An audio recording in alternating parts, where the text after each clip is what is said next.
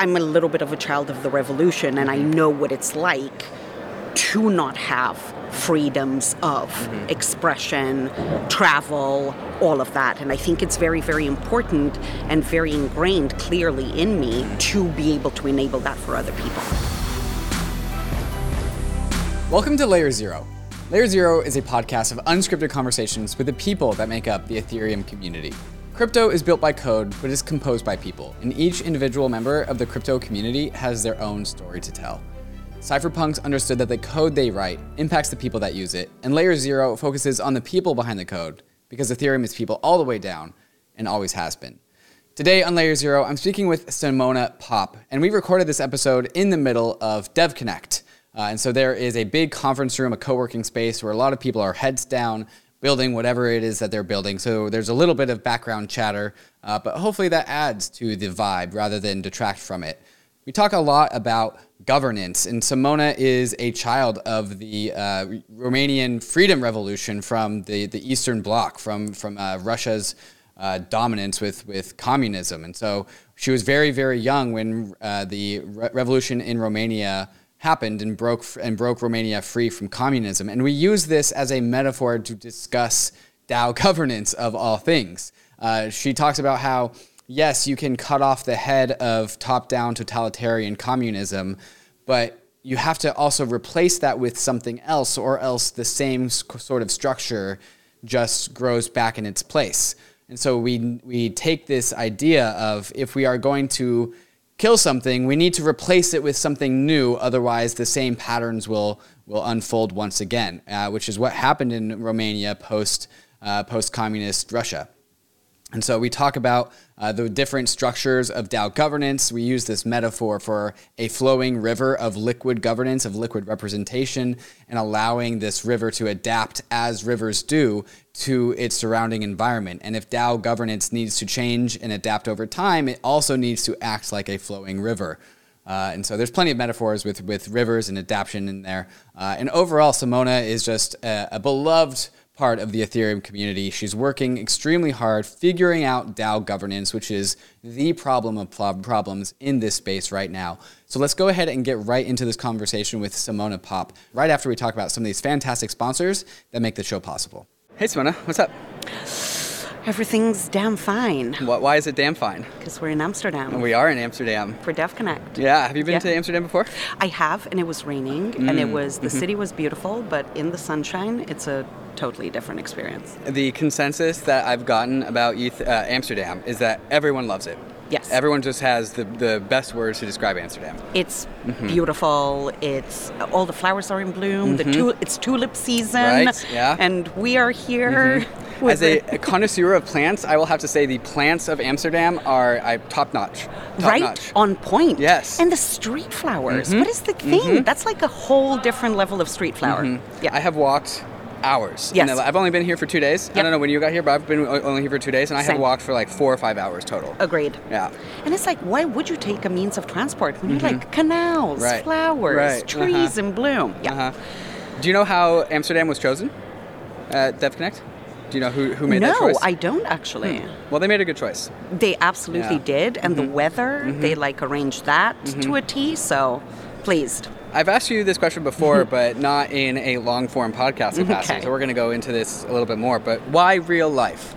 Why is real life important? This industry is on the internet. Like, we don't need to meet in real life. Why can't we just go meet on Discord or Zoom? Why can't we meet in the metaverse? Because we're people, and energy is important, and being able to spend time with friends. Because at this stage, a lot of us are friends. Let's face it, we've known each other for 5 years? It's a long time, and it's actually a really, really nice kind of group of friends. And if you think about it, it's a really, really good dynamic that we have together, and the new people coming in, and the OGs. It's just really, really important to just catch up now and again. And obviously the hugging. Now the hugging is back on the menu. Right. It's great. I have been warning people that I am a hugger when they come, so they're not surprised.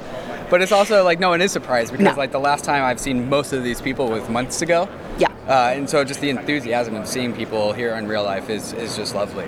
Plus, like we get to lock all of the ETH developers in a room and force them into having a merge date. So that's what's going on right now. Amazing. Very true. At an undisclosed location. Right. Yes, a very secret location of only the privileged parties can get to. Yeah. But yeah, look, and again, everything does happen online, and we can obviously reach a lot more people online, but it is important to create all of these little moments that we can touch base, we can interact with each other face to face, and then go back to being online. Right. And I think having those catch-up moments is important. Certainly, yeah. The Dev Connect. It's called Dev Connect Right. for a reason. Yes. We are here to sync our nodes. Yes. Because even though I think obviously the crypto industry is probably the most adept at working online, like we can be the most productive versus any other industry online.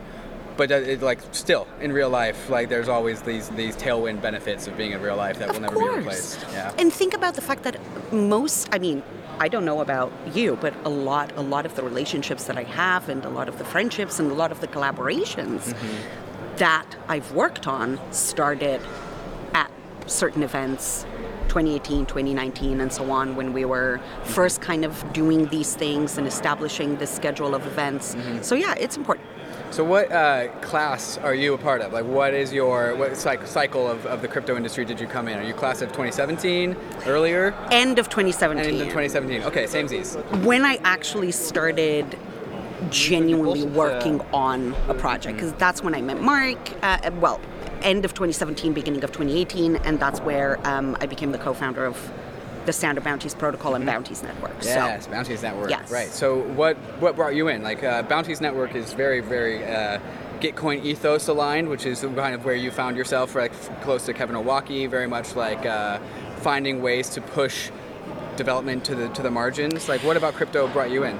So I think for me it was always this ability to level out the playing field and allow more people a seat at the table. In fact, rebuild the table with a lot more seats, right? And that's one of the main things that attracted me to Bounties, and actually because Gitcoin was built on top of the Standard Bounties protocol, and so we were very much value aligned. But in terms of the core interest for me, and that's what continues to be my core interest, is how can we enable access to resource for everybody, regardless of geography, regardless of social status, regardless of education, regardless of language, regardless of all of that. And everything that I tend to do is to push that forward and to try to create more pathways in for a lot more people. What were you doing before crypto? Did it kind of align with all that stuff, or what was your mode of operating before crypto? It was very much in comms and experiential and always in tech, but, the Web 2. Sure. Yeah. So kind of trying to get the listeners grounded for who Simona Pop is. What did you know before crypto that you brought to crypto? Like what information have you blessed the crypto industry with? I think for me, it's interesting because being originally from Romania and having experienced, albeit a very small part of, I was very young when the revolution happened in '89, but you still have that sense of what it is like to live in a country where censorship, complete lack of privacy, and restrictions is the norm. And so I think I say this sometimes where I'm a little bit of a child of the revolution, and I know what it's like to not have freedoms of expression, travel, all of that. And I think it's very, very important and very ingrained clearly in me to be able to enable that for other people. And so with that knowledge, and also the fact that knowing that, I'm also aware of a lot of, I guess, the importance of why balance matters when you are trying to completely redesign the flow of things. Because you want to make sure that if you're going to redesign it, you're going to not redesign it in the same image as what came before. Learn from what came before, but try to redesign it in a mindful and balanced way so that we don't end up in the same place or even a worse place. So this is going to reveal my little knowledge of that era of time in Eastern Europe, but I think this is what we should definitely dive into. The revolution. Let's go into that. How old were you when 6? 6? Okay, so you didn't know much else other than that. No. Yeah. But also, when you're a kid, you kind of don't really realize the magnitude of what's going on. No. And we're talking about, is this communism in Russia? Is this relevant here? Yeah, so basically Give us a quick history lesson, yeah. They call it the Eastern Bloc because everything that was around Russia and below was under Russia's influence, right? You had the USSR at the time, so anything Eastern Europe was like communist, controlled by, had the same modus operandi as the USSR. Right. And the idea was that it would be made in its image. Sure. And so what you had was the Prague Spring that kickstarted revolutions in all of these countries in the Eastern Bloc. Right. And it almost went like a domino effect. Right. And so all of them then removed communism from their governments and went on to hopefully rebuild and redesign so that it is, in a democratic way.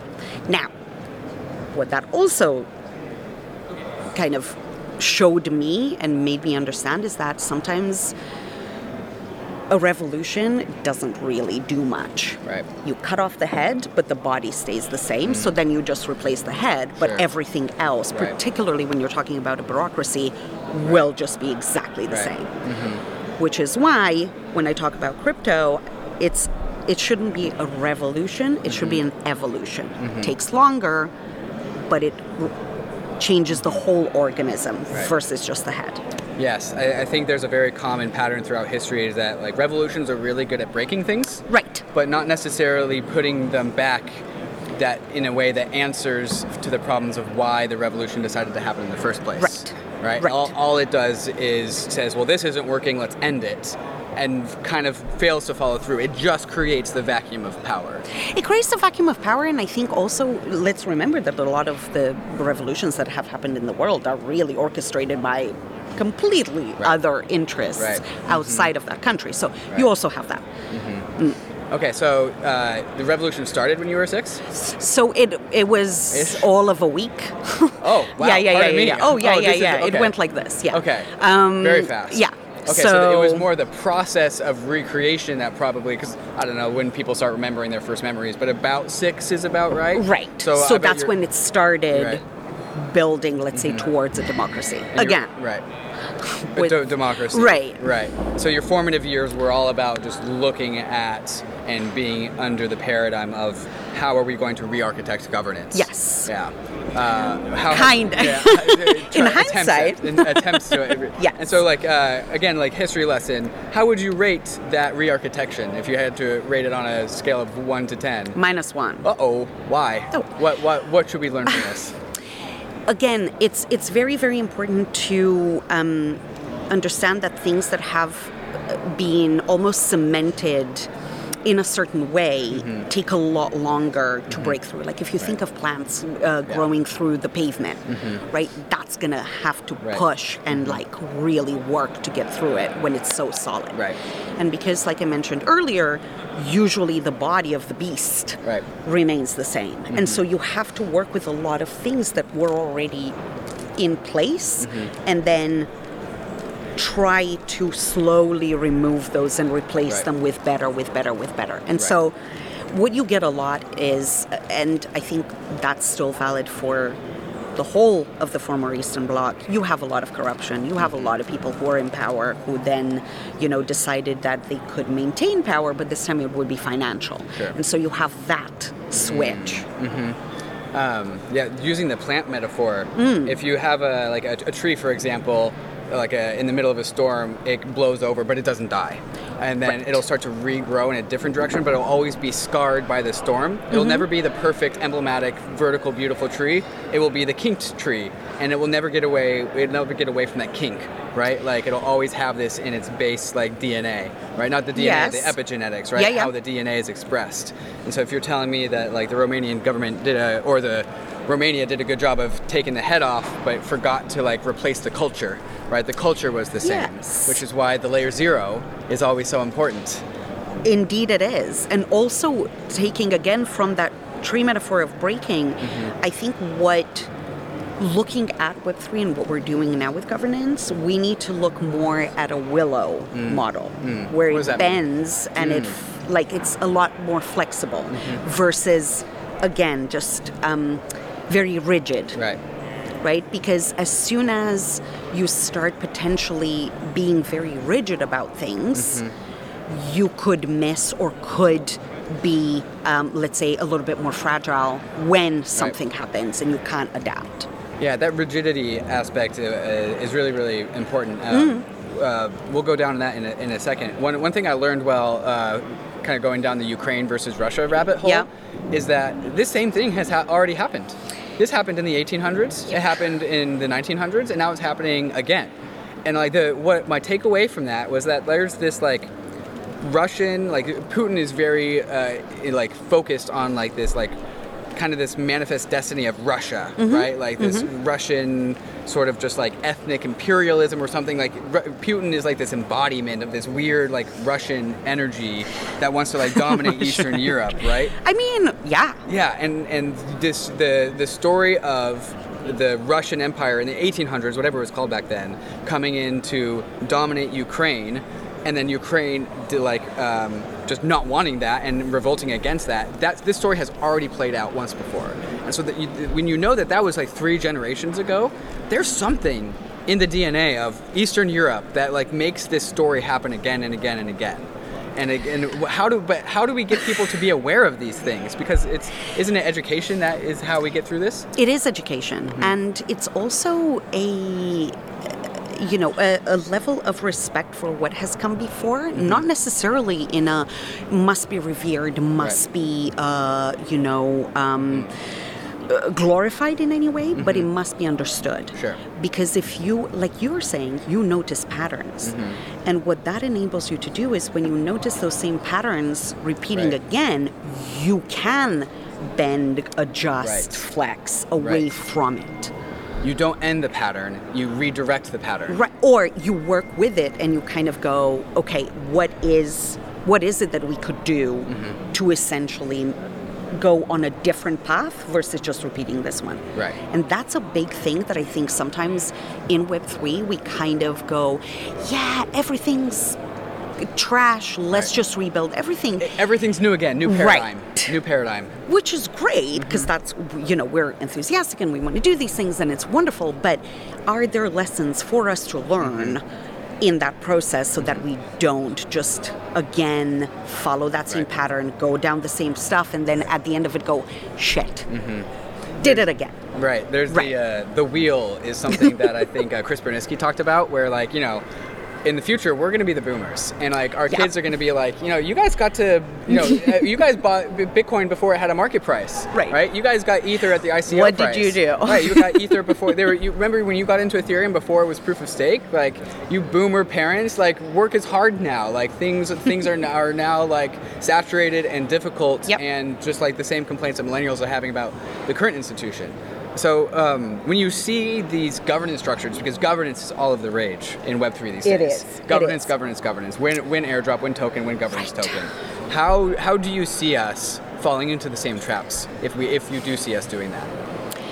I think one of the main things, and certainly this is very much something that I'm interested in from kind of a multitude of different perspectives. I'm obviously one of the top delegates in Gitcoin, in ENS, and I also work together with Gitcoin on what I like to call governance engagement, because right now governance and engagement are like this.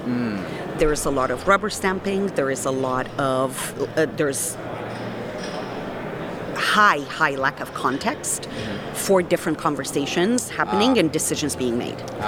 That is because things are not transparent, things aren't necessarily easy to grasp context for, and also most people are so insanely busy that to dig through notions, discords, and all of this to gain context, to inform a vote that may actually influence quite a few things is quite taxing. Right. So like a snapshot vote comes into existence and like the many voters of this snapshot vote are like, all right, like yes or no. Right. And there is perhaps hours and hours of like debate and deliberation and arguments as to even what are the parameters of this vote to begin with. Or there should be. Or there should be. Or at least with the people that put this thing to a vote, right? Yes, They're like, okay, these 4 people are talking about this governance decision, and they are the experts in like the yes and the no cases, but they need to give it to the community because that's what decentralized governance is. But then the community is like, they spent 30 seconds reading the snapshot vote, and they don't know the extent of the details, and they don't know the impact. And that's a problem.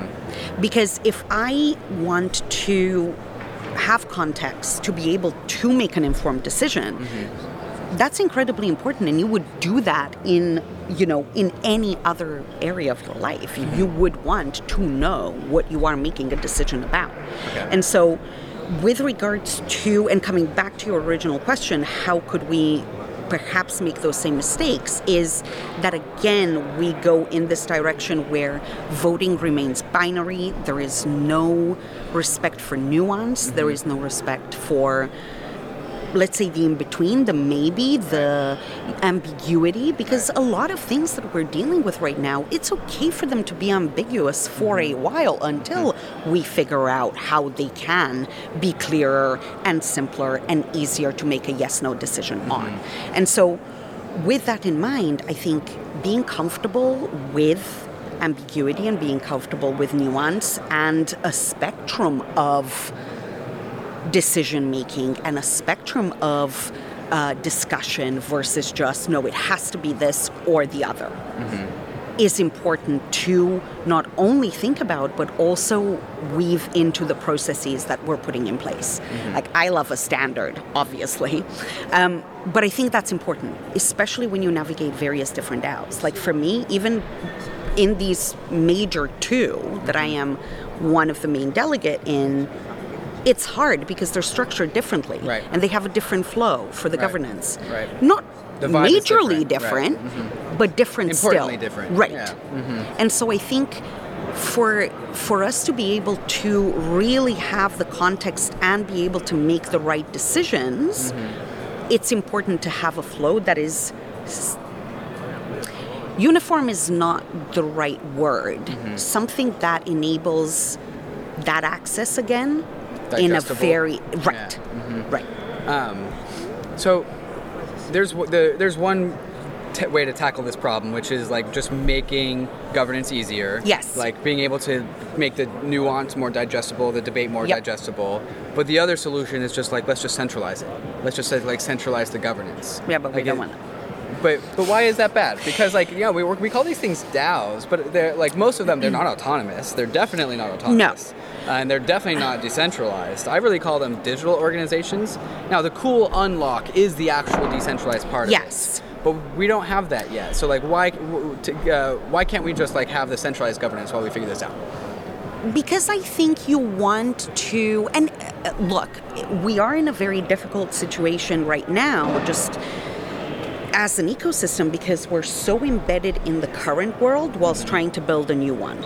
And so you're almost constantly enmeshed in the current way of doing things whilst trying to envisage what the new stuff will be. So it's hard. It's a continuous exercise, and you almost have to do that daily practice, that daily exercise to maintain whatever it is that you want to build, right? That muscle mass, or those habits, to build those new pathways and those new habits. I think the important piece is to have the right either groups or structures dealing with different stages of the flow.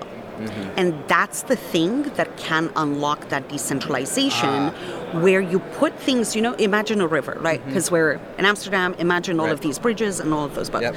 At each one, you have a different checkpoint, almost. And then the whole thing becomes clearer, and it evolves, and it involves conversations, it involves dialogue, it involves certain amounts of decisions, but not a yes-no, right? And you evolve it that way. But to create that flow, you have to look at, okay, who's going to be involved? What is the end goal? How long can this take? What is the process? Will it be different for certain types of proposals, and will it be different for others? When you have something to do with a budget, with a treasury, does that go on a different path versus one that has to do with, removal of stewards from, right? And you have to map all of that out, and I always use this analogy because I think it's so important. When you go to an amusement park, you see the map of everything that is there. And you know where you're going, and you know how to get there, and you know if that is where you want to get to, or you want to go here, in fact, or there, or stop halfway through there. And we don't really have that right now. And that should be something that is almost, because we talk about Dow tooling, oh my God, Dow tooling. Dow tooling. It's raining Dow tools. But I think it's important, again, to look at those and create those mindfully and from a place of experience. Like for me, I see the pain on both sides. I'm working on governance engagement, but I'm also a steward. And I know that, for instance, the other week, like 2 weeks ago, I was focusing so much on that and curating Shelling Point that I dropped the ball in my ENS duties for a week. Right. Because that's what happened. Right. Yeah, duty calls. Which is fine. Right. In a decentralized world, nodes are going to drop. Right. Right. Right. And so figuring out how to make sure that that isn't a tragedy or that isn't something that breaks something There are contingencies. Is something that we need to bake into the whole flow because we are humans. The whole DAO governance thing should be fluid because, again, using the river and the flow and all of that, it has to be fluid. It has to flow. It has to enable people to kind of go, oh, okay, I can't do this at the moment, but I'm okay to come back in when I have more focus, when I can dedicate more time. Okay, so just to, I want to recap all of that. I think both for the listeners and also for my own benefit, the answer to why not centralize is because of obvious reasons, and the alternative is micro-centralization in pockets, which I think are committees, where you talked about these certain proposals, such as if we're talking about a treasury, like a treasury proposal, as in we are going to do this with the treasury, and perhaps we can have two different versions. It's if this proposal is above $10,000 or below $10,000, it can go, the river will split. Right? And it'll go to this committee first, and then this committee will tinker with this part of the proposal. Maybe this is the Clarity and Definitions Committee, and then the Clarity and Definitions Committee do their work. Maybe there's 4 nodes, 4 council members of that particular cabinet of sorts, and then once they're done, they pass it off to another node, which does the the allocation of funds committee or something, right? And it flows down this river. And you always ensure that those little pockets have the right representation in them. Yes, right.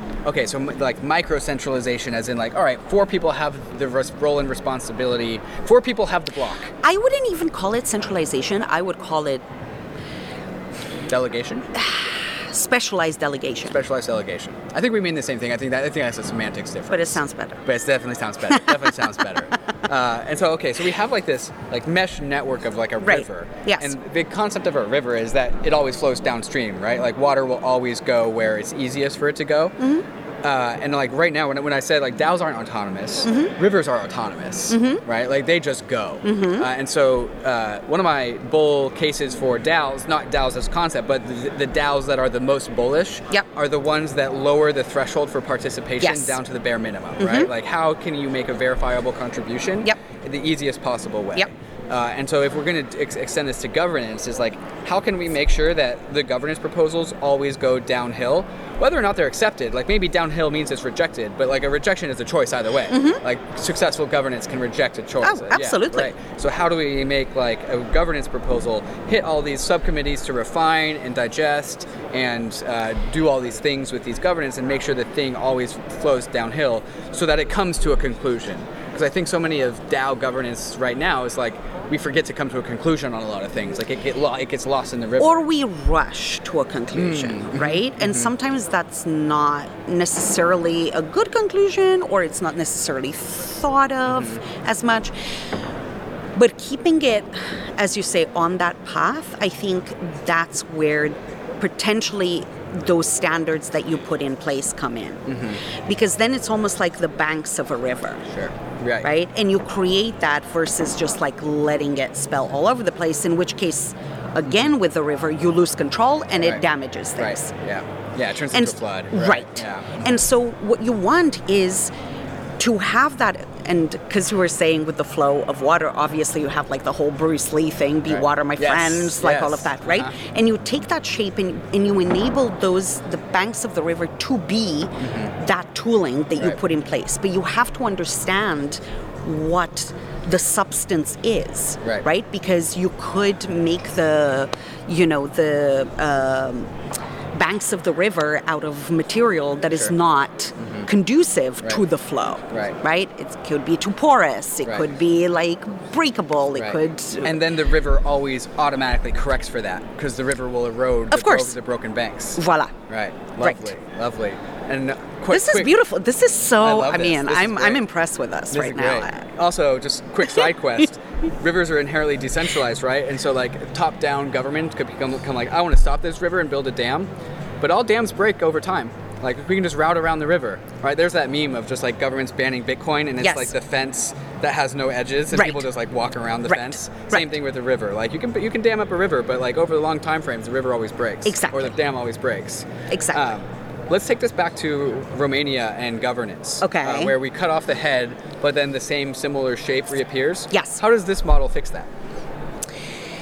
I think, and again, another analogy that I particularly like is this idea of the puzzle. If you lose, you're making jigsaw puzzles, and you lose one piece, you have to replace it with a piece that is exactly the same shape, exactly the same pattern, exactly the same. Sure. So what we are doing is we're scrapping that puzzle, or at least the image that's in that puzzle, and starting from scratch. Because if you just remove one piece, the head, the rest keeps it. Right. So you have to put... The void still has the same shape. Same shape. Yeah. And so my hope is that what we're all doing here is actually redesigning and replanning a whole new puzzle.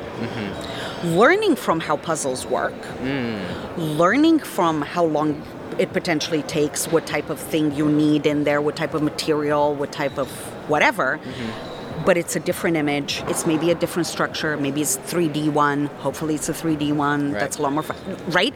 So you're kind of evolving it. And again, that evolution from your very basic one to something that can really, really capture the richness and the, not richness in the cash bags. Right.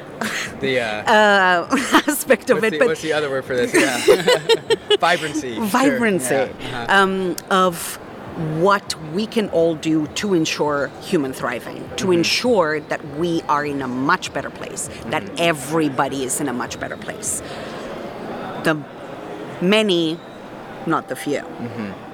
This is actually accidentally turning into a very logical progression from a couple of other layers of yours I've done. Yeah. Starting with Taroom, and then also most recently Tracheopteryx. Yes. We were talking about like, okay, cool, DAO governance. Eventually we're going to get this thing perfected and refined, and, and the engine's really going to start to turn. Right. And all of them are like, well, eventually this will start to eat at the role of nation states, right? Like eventually United States governance, the original DAO, by the way, will start to incorporate some of the models and the efficiencies that we've innovated and developed with DAO governance, right? Tarun gave the example of how he thinks that it's really going to be the finance sector that comes first, where like a lot of financial contracts use prices of a certain thing at a certain time to be embedded into the contract, right? And this is like we'll just agree that the price of this thing is at this time, at this date, by this oracle, which is like the NASDAQ. But they could start to, instead of using the NASDAQ, which is a centralized company with that kind of a gameable system, instead you could use the Oracle of Uniswap. Yep. And what we're doing is we're taking out the NASDAQ puzzle piece and we're implanting the Uniswap puzzle piece in its place. Mm-hmm. And his theory is that over time we're going to find more and more ways to swap out old puzzle pieces with new puzzle pieces. Until you create a new puzzle. Until you create a new puzzle, right? From the inside out. Do you have any thoughts on that? So, again, I think it's really, really interesting thinking about, because you mentioned the financial system and because we chat about money, it's really interesting to remember that we came up with that whole thing. And we just perpetuate it in the normal system now in the world. It was decided at some point, but we can always change our minds and decide something else.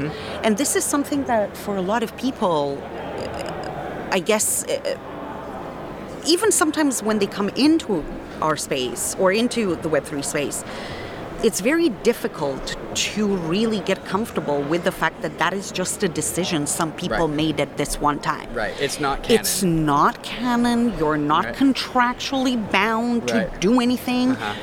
People just agreed that the US dollar was going to have some value. People just agreed that this other thing was going to have value. That's all it is. It's an agreement. And we are making new agreements, and we can make new agreements, and we should make new agreements if the ones that have been in place are no longer serving us. Because that's what you would do. If you had a car that broke down as much as the current financial system, are you joking? They would remove it from the market. It would be a death trap. We've had more systemic crises in the financial system since I don't know when they started measuring it. But it's 50, 60 across the world. And again, think about the analogy of a car. It broke down that much. You'd be like, I'm not getting into that death trap. I need to buy a new one. How do you think about the rate of change, right? Because the younger generations, the millennials especially, Zoomers seem to be in their own world, but they're going to get the brunt of this eventually, probably once they graduate from college. But like the rate of change of the world seems to be not be satisfactory for a lot of the younger folk. And so like they're just asking for change now. Meanwhile, the other half of the world, like the older folk, the boomers, are like, this is pretty Gucci. We kind of like where things are right now. So we're at the speed limit. This is nice. Right. Let's not cruising. No faster change. Like no more change. Like I haven't even figured out my iPhone yet. How do you think about this conflict? I always say balance in all things. I think nature, if you look at nature, and I love everything that comes with biomimicry. I love everything that we can learn from nature in the way it behaves and in the way it does things, because it's very clever. And there's this thing in nature called the optimum window of viability, where it's in between diversity and efficiency. And it's always in the middle point. What we tend to do is always go way too efficient. Anything happens, restrictions, sanctions, all of every austerity, you always go way too efficient and you disturb the balance. Too much diversity is also bad, because then that doesn't work because there's too much. There's no coordination. But in the middle, that's where the sweet spot is. Now, in terms of the pace of change, I think if we again look at evolution, if a fish swam up on the shore and suddenly grew a leg out of its gills, that would not be very good, because it would die. It wouldn't evolve. But slow evolution, little by little, ensures that it can become a successful new species, a successful new thriving organism. But it takes time, because it needs to take into account all of the elements that it needs to build and build well. You rush one, you're like, I don't know, one side is lopsided, and again, it's not conducive to thriving. So I think if we can get to that point where we balance out the speed, because we do need to move, right? We can't just be like, it'll be fine, and because again, things aren't rosy in the real world, right? So I think if we can reach that balance of doing things mindfully and doing things properly, that we don't cut corners, very important, but we move. Because stagnation is also not good. Right. Do you think we have time? Like, global warming is not being solved by nation states. No, And it's not. I think that's generally a thing that most people across outside of the crypto industry would agree with. Like, no one's really taking nation states seriously. Granted, it's not like the industry is doing anything for that, but we kind of think that we can. So, but also, do we have the time to actually be methodical about this and not rush this? I think it's almost a conversation around having that urgency, but not making mistakes because you're under pressure. Sure.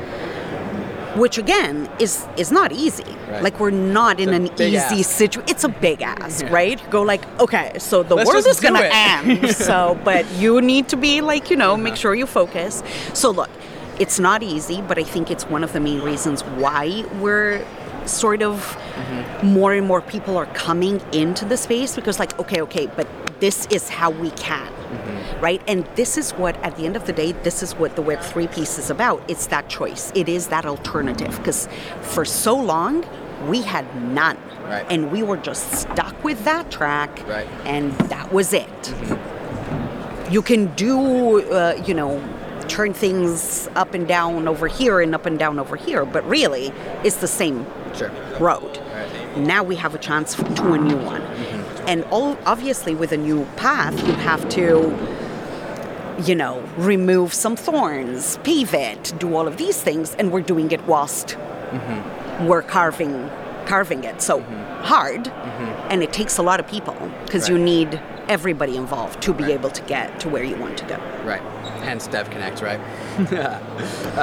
Why can't we cut corners? Why can't we cut corners to get there? Because look at what cutting corners has got us into. Everybody's been cutting corners for like decades, for generations. The point that I'm making there is, I think the technology that we're building is so powerful that if we enable backdoors, cut corners to, deliver for VCs a little bit faster, don't quite focus, privacy, all of that, right? We need to ship. Again, the balance, it's important. Yes, move, yes, ship, but don't sacrifice the principles to go get your VCs some returns. Because that's what everybody has been doing. Okay, my next question was going to be, what's the corner that you see being cut the most? But would that be your answer, like optimizing for VCs? I think privacy and security. Privacy and security? Yeah. What's security mean? Just think about the amount of projects that have like the first version of their contract audited, and then they say they're audited, but they've had like 5 since. Right. Okay. So we're talking about bug exploits. Just a plethora of risks that is just not exposed, not addressed, not even thought about. And it's important, right? You're building these new things, and we've seen so many recently. Oh, this. Oh, here's another one. Oh, here's another exploit. Oh, this broke and it's the cool. bridge Everyone fell. gets exploited, right? It doesn't matter. Oh, is that the trend? Yeah, right. Cool. It's trendy to Damn, get I didn't get exploited. Yeah. Oh, shit. Right. Yeah. Is it a rite of passage? I don't think it should be. Okay, the other one was privacy. Yeah. How are we cutting corners on privacy? I mean, I think the concept of privacy has been so diluted and so... I don't even know what the word is, but almost... We've just become so detached from what privacy actually means that for a lot of people, as we know, why do you need privacy if you have nothing to hide? That type of thing. It's like, well, no. That is not what privacy should be about. Privacy is a human right, and you should not be tracked for things that you spend on, and you shouldn't be tracked for everywhere you go, and your face shouldn't be scanned by a supermarket checkout. Are you joking? What? But again, is that erosion of, and people are so comfortable giving away so much of their stuff at all times that actually now there's this process of having to claw it back. Right. And for a lot of people, it's like, yeah, but why bother? There's like so much out there already. Right. It'll be fine. But again, getting back into a place where our identity isn't correlated with our money and everything else, so that a simple switch through a backdoor of an application can just cut your access to everything. It's bad. I'm reminded of I'm a Clear member because there was one time I was not going to make my flight, and so I had to sign up for Clear to skip the security line. And all you have to do is go and get your irises scanned, and boom, your name comes up with your birthday and everything. And every time I do that, I'm like, that's going to come back to bite me in the butt one day. It really will. And I love that you spend those seconds to think about that and then and carry on. And then get on my flight, right? Yeah. Oh, well. Well, at least I'm not going to miss my flight. Silver lining everywhere. Right. No, but it's that, right? And we've been so pushed to think, or like, of course you realize that's like probably not okay, but like, what can you do? But we've so been pushed to being comfortable with all of this stuff that the moment, like status, perfect example, the moment you kind of go, actually, let's build the whole thing as a pseudo-anonymous thing that doesn't require a password, a phone number, who you are, people go, oh, this is hard. It doesn't make sense. Oh, and I can't pull all of my contacts from my address book on my phone. Well, this is a bit shit. Right. Let's go into the full status shill mode. Can you give the listeners and me the pitch for status? What is it and what does it do and why is it good? Status was obviously one of the first players in the mobile wallet space back in 2017. And then they also started building a chat. And the idea with it, and a Web3 browser, the idea for me is that now it is perfectly poised, that stack is perfectly poised to create spaces for the Web3 community to actually switch from the centralized tooling that they use to a Web3 native stack, space, app, whatever it is that it's going to become. So one of the things that I came in back in 2020, again, and we say it's important to have that balance between speed of shipping and doing it properly. I proposed this feature of the communities feature that is now being worked on, but there's obviously so many implications in that where if you are going to have, let's say, hundreds of thousands of people on it, you want that messaging reliability to be on point. Which right now it is not. Okay. You want the design to flow. Right now, it does not. It needs a refresh, it needs like updating, it needs a lot of things. But even something as simple as pulling from the OpenSea API to show your NFTs in your wallet. That's technically, let's say, an infringement on your privacy, right? Because you're like, I'm finding things out about you. But the point is, the user should make that decision. Give the option. And then for those who don't care that much, just pull. For those who do, go and via the browser to access your OpenSea. And it's those little things that actually make a big difference. And it's important to make sure that when you do build it like that, you do take your sweet time. But again, urgency is needed there. So that's that. And again, connecting this back to like real world stuff. Back in the revolution, what was the revolution called? Jog my memory. So the whole kind of sequence of events in the Eastern Bloc was the Prague. It started with the Prague Spring, and then all of them kind of And so the fact that it went off like fireworks, like it was like a domino. It was like ready to go, right? And it just needed this one thing to light the match. What it was missing probably was like a messaging network of people who are like, to disseminate. Are you tired of this bullshit? Because I'm tired of this bullshit. And if we had a messaging network that was private, people would have been more comfortable communicating their dissent. Communicating and congregating and being able to coordinate. Yes, because coordination technology. Exactly. And it's important, and this is the thing, and again, we're drawing parallels here between, late 80s, early 90s, and where we are now. But if you think back then, you had landlines, and the phone was probably bugged. 100%. Couldn't trust it. Right? Couldn't trust it. You couldn't say, oh, meet me there. We're going to throw some blow shit. Up the Russians. No way. Yeah. And now you're in the situation where you have all of these like privacy messaging applications, privacy used in the loosest of terms. That again, if you think of most of them, it has your phone number. You know what your phone number tells about you? Your address, who you are, everything. So unless everybody has burner phones, which I doubt that they do, we're not that far off. Okay, it's not as nefarious or as entrenched as it used to be, but maybe it is. That's all I'm saying. Sure. And then if you start, and again, this isn't necessarily about, and I think that's the other perception, that you will always use these things to do bad things. Right. No, just you can have conversations. I'm hearing crypto for the drugs. Right? Yeah. Like all of the things that can be bought with US dollars and have been for generations. Right. Yeah. All of the good stuff. But it's that thing, that perception, and maybe that again has been the narrative that has been woven, publicized of, oh, these guys, that's what they're using it for, like bad things. Right. And it's like, come on.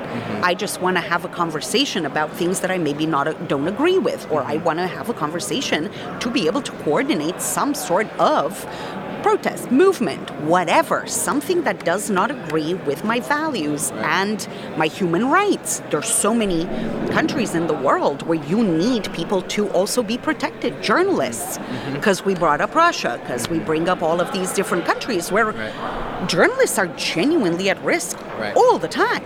You want to be able to offer a safe space for them to be able to speak to their sources, speak amongst each other, be able to share information, be able to share situations that would put them in a safer place than they are right now. I mean, all of these things, that perception of it's always bad is simplistic, and a lot of it is, dare I say, just it potentially can be dangerous for all of those people who need that protection. Certainly. Victims of abuse, again, there's endless.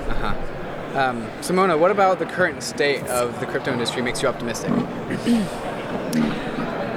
I think everything that we, and this is a great segue, because obviously one of the main reasons why I'm at DevConnect, not only to support and speak at the different events, but also I'm curating Shelling Point again. Yes. So Shelling Point Amsterdam is happening on Thursday, and for me, and this is the way I've kind of designed the experience, is for it to genuinely be that antidote to a lot of the events that we're seeing popping up now, and that usually tend to happen in a bull market, that are all flash, no substance, and kind of gross. From what I've heard it described as a pile of money searching for a soul.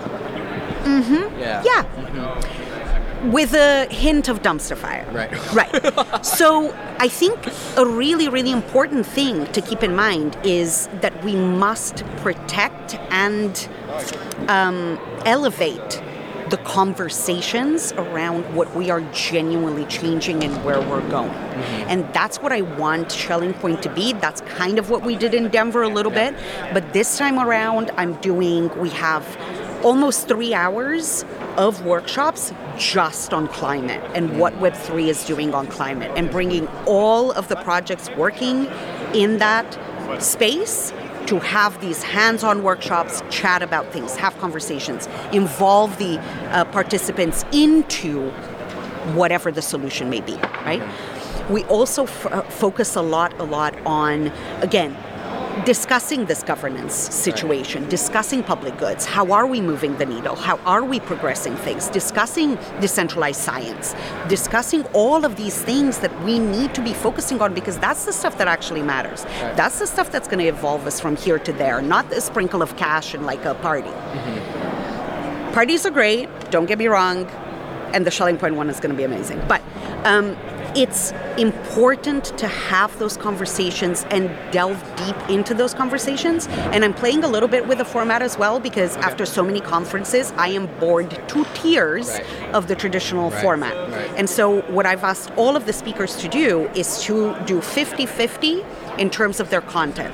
50% can be, you talk about whatever you want to talk about. The other half, you involve the audience. I don't care if you do yoga with them. I don't care if it's plain Q&A. Do something. Engage. Where it is a collaborative effort. Everything that we're doing, it isn't the work of one person, it's not the work of 10. Everybody has a contribution to make, and everybody can and should feel comfortable making that contribution and figuring out what is on that, amusement park map everybody should see the whole map and decide where they want to go and how they want to get there.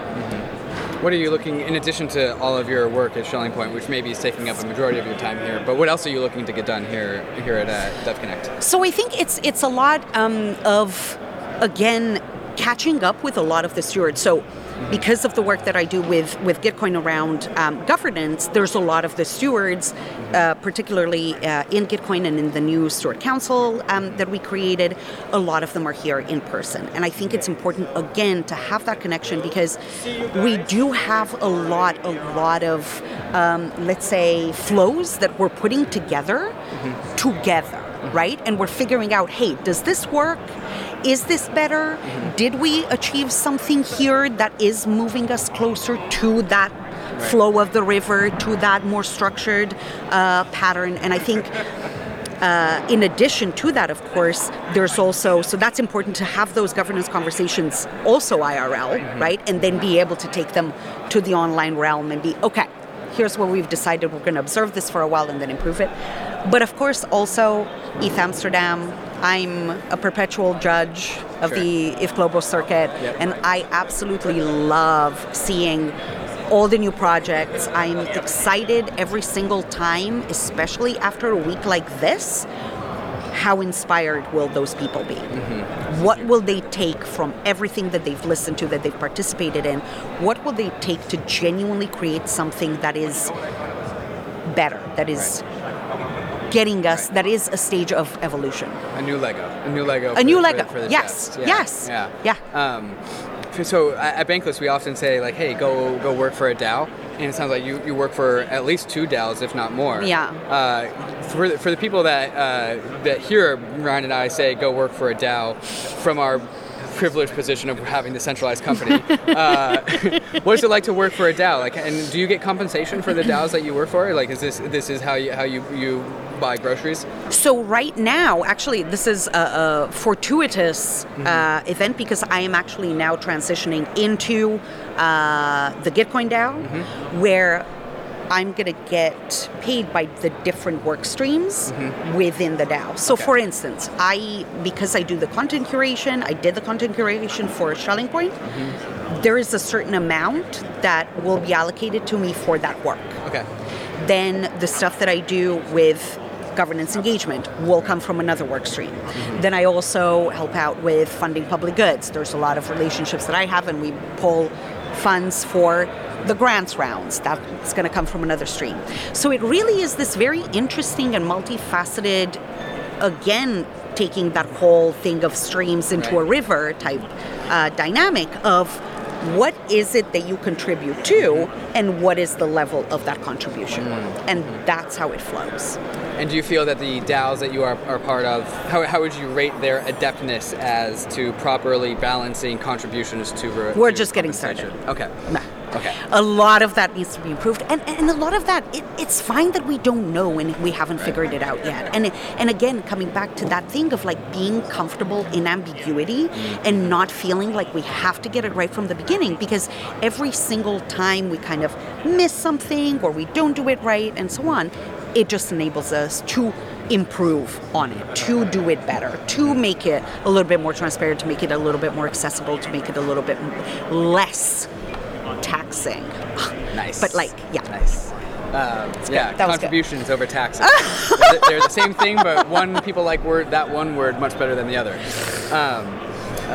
What was going to be my last question? Oh yeah, so for the newer comers to the crypto space, people that came in 2020 or beyond, or more recently. Welcome. Well, yeah, welcome. Thank you for being here. We're so glad you're here. What advice do you have to help these people actually stay in the crypto space, and why should they stay in the crypto space? I think definitely make sure that, and again, man, this is going to be your most analogy-laden episode of all time. I'm not so sure about that. Oh, really? Oh, yeah. We're pretty hot on the analogies at Bankless. Okay. So I'll keep going. So I think, again, with that whole idea of the path, right? There was this one that just is established and everything. And when you start off a different path, it's going to be a little bit trickier. You're going to have some obstacles in the way. You're going to have to be like a little bit more uncomfortable. And like I say, there's like some stinging nettles here and there and whatever.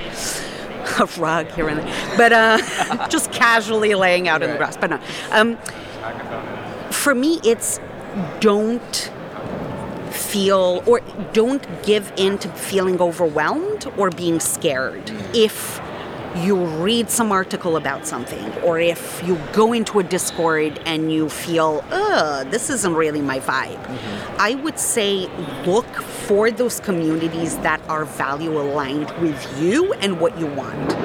This is one of the reasons why, particularly with Gitcoin, right, there's so many people coming in because they are genuinely interested in regenerative stuff, public goods, solar punk stuff, like all of this impact. And it's that value alignment that really makes that ability to start contributing so much easier than if you go into let's say, a Discord that you found somewhere that's full of price talk and all of this, that you just don't feel like, where do I even start? What do I even want to be here? And so I think there's that kind of shock sometimes of, I didn't think this was, or you go to one of these events that I mentioned earlier, not the good ones, but the other ones, and you go, is this what crypto is all about? It's not. It's not. And so that exploration, I think, almost have that explorer mindset. Go and look behind this. Go and talk to some other people who are also on this path with you. Maybe share some maps. Okay, I've got this bit, you have that bit. Maybe let's do things together. Kernel also is a very, very good example of where this can be done, right? Kernel was started by one of the Gitcoin co-founders, Vivek, and it's a great, great journey to take people from that very edge of the path a little bit further. It won't take you all the way, but it will take you and enable you to meet some people to have that journey, to take that journey together. So explorer mindset, absolutely. But like, again, the curious, nice kind, not the invader kind. Of course. Yeah. Simona, thank you for coming on Layer Zero. Thank you so much. This has been fun. Cheers, and I will see you all around Amsterdam. See you in the dam. In the dam, of course. Beautiful.